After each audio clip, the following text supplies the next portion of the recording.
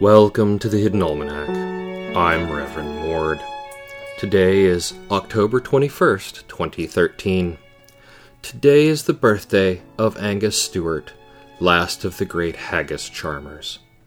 These showmen, with their troops of performing haggises, were once common throughout the highlands of the northeast. As the number of wild haggises dwindled, however, so did the Haggischarmers, and few young people showed an interest in this ancient art.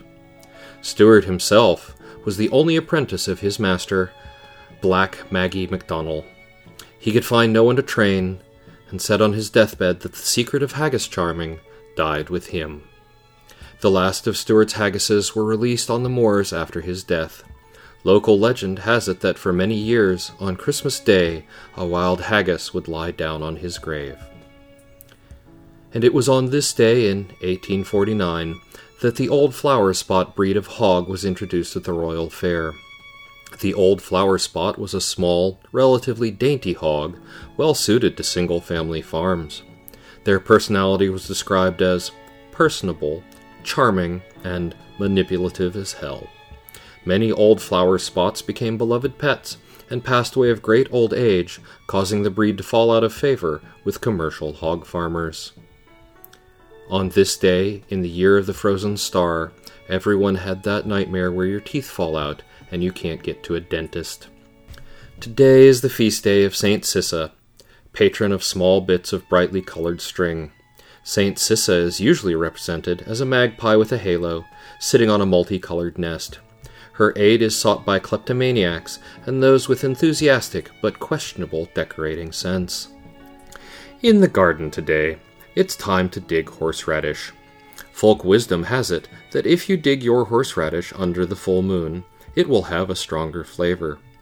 Here in the Hidden Almanac Test Garden, we've found that the factors most strongly affecting the flavor are regular watering, ambient temperature, and pests.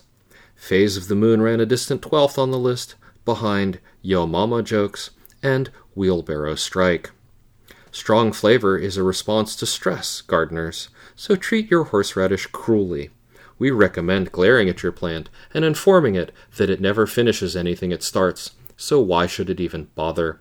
This will undermine your horseradish's confidence and provide the best possible harvest. The Hidden Almanac is brought to you by Red Wombat Tea Company, purveyors of fine and inaccessible teas. Red Wombat, we dig tea. Also sponsored by Elwood's Pickle Breeders, the finest pickles from the finest bloodlines available for stud or show today. That's the Hidden Almanac for October 21st, 2013. Be safe and stay out of trouble. The Hidden Almanac is a production of Dark Canvas Media, written by Ursula Vernon and performed and produced by Kevin Sonney.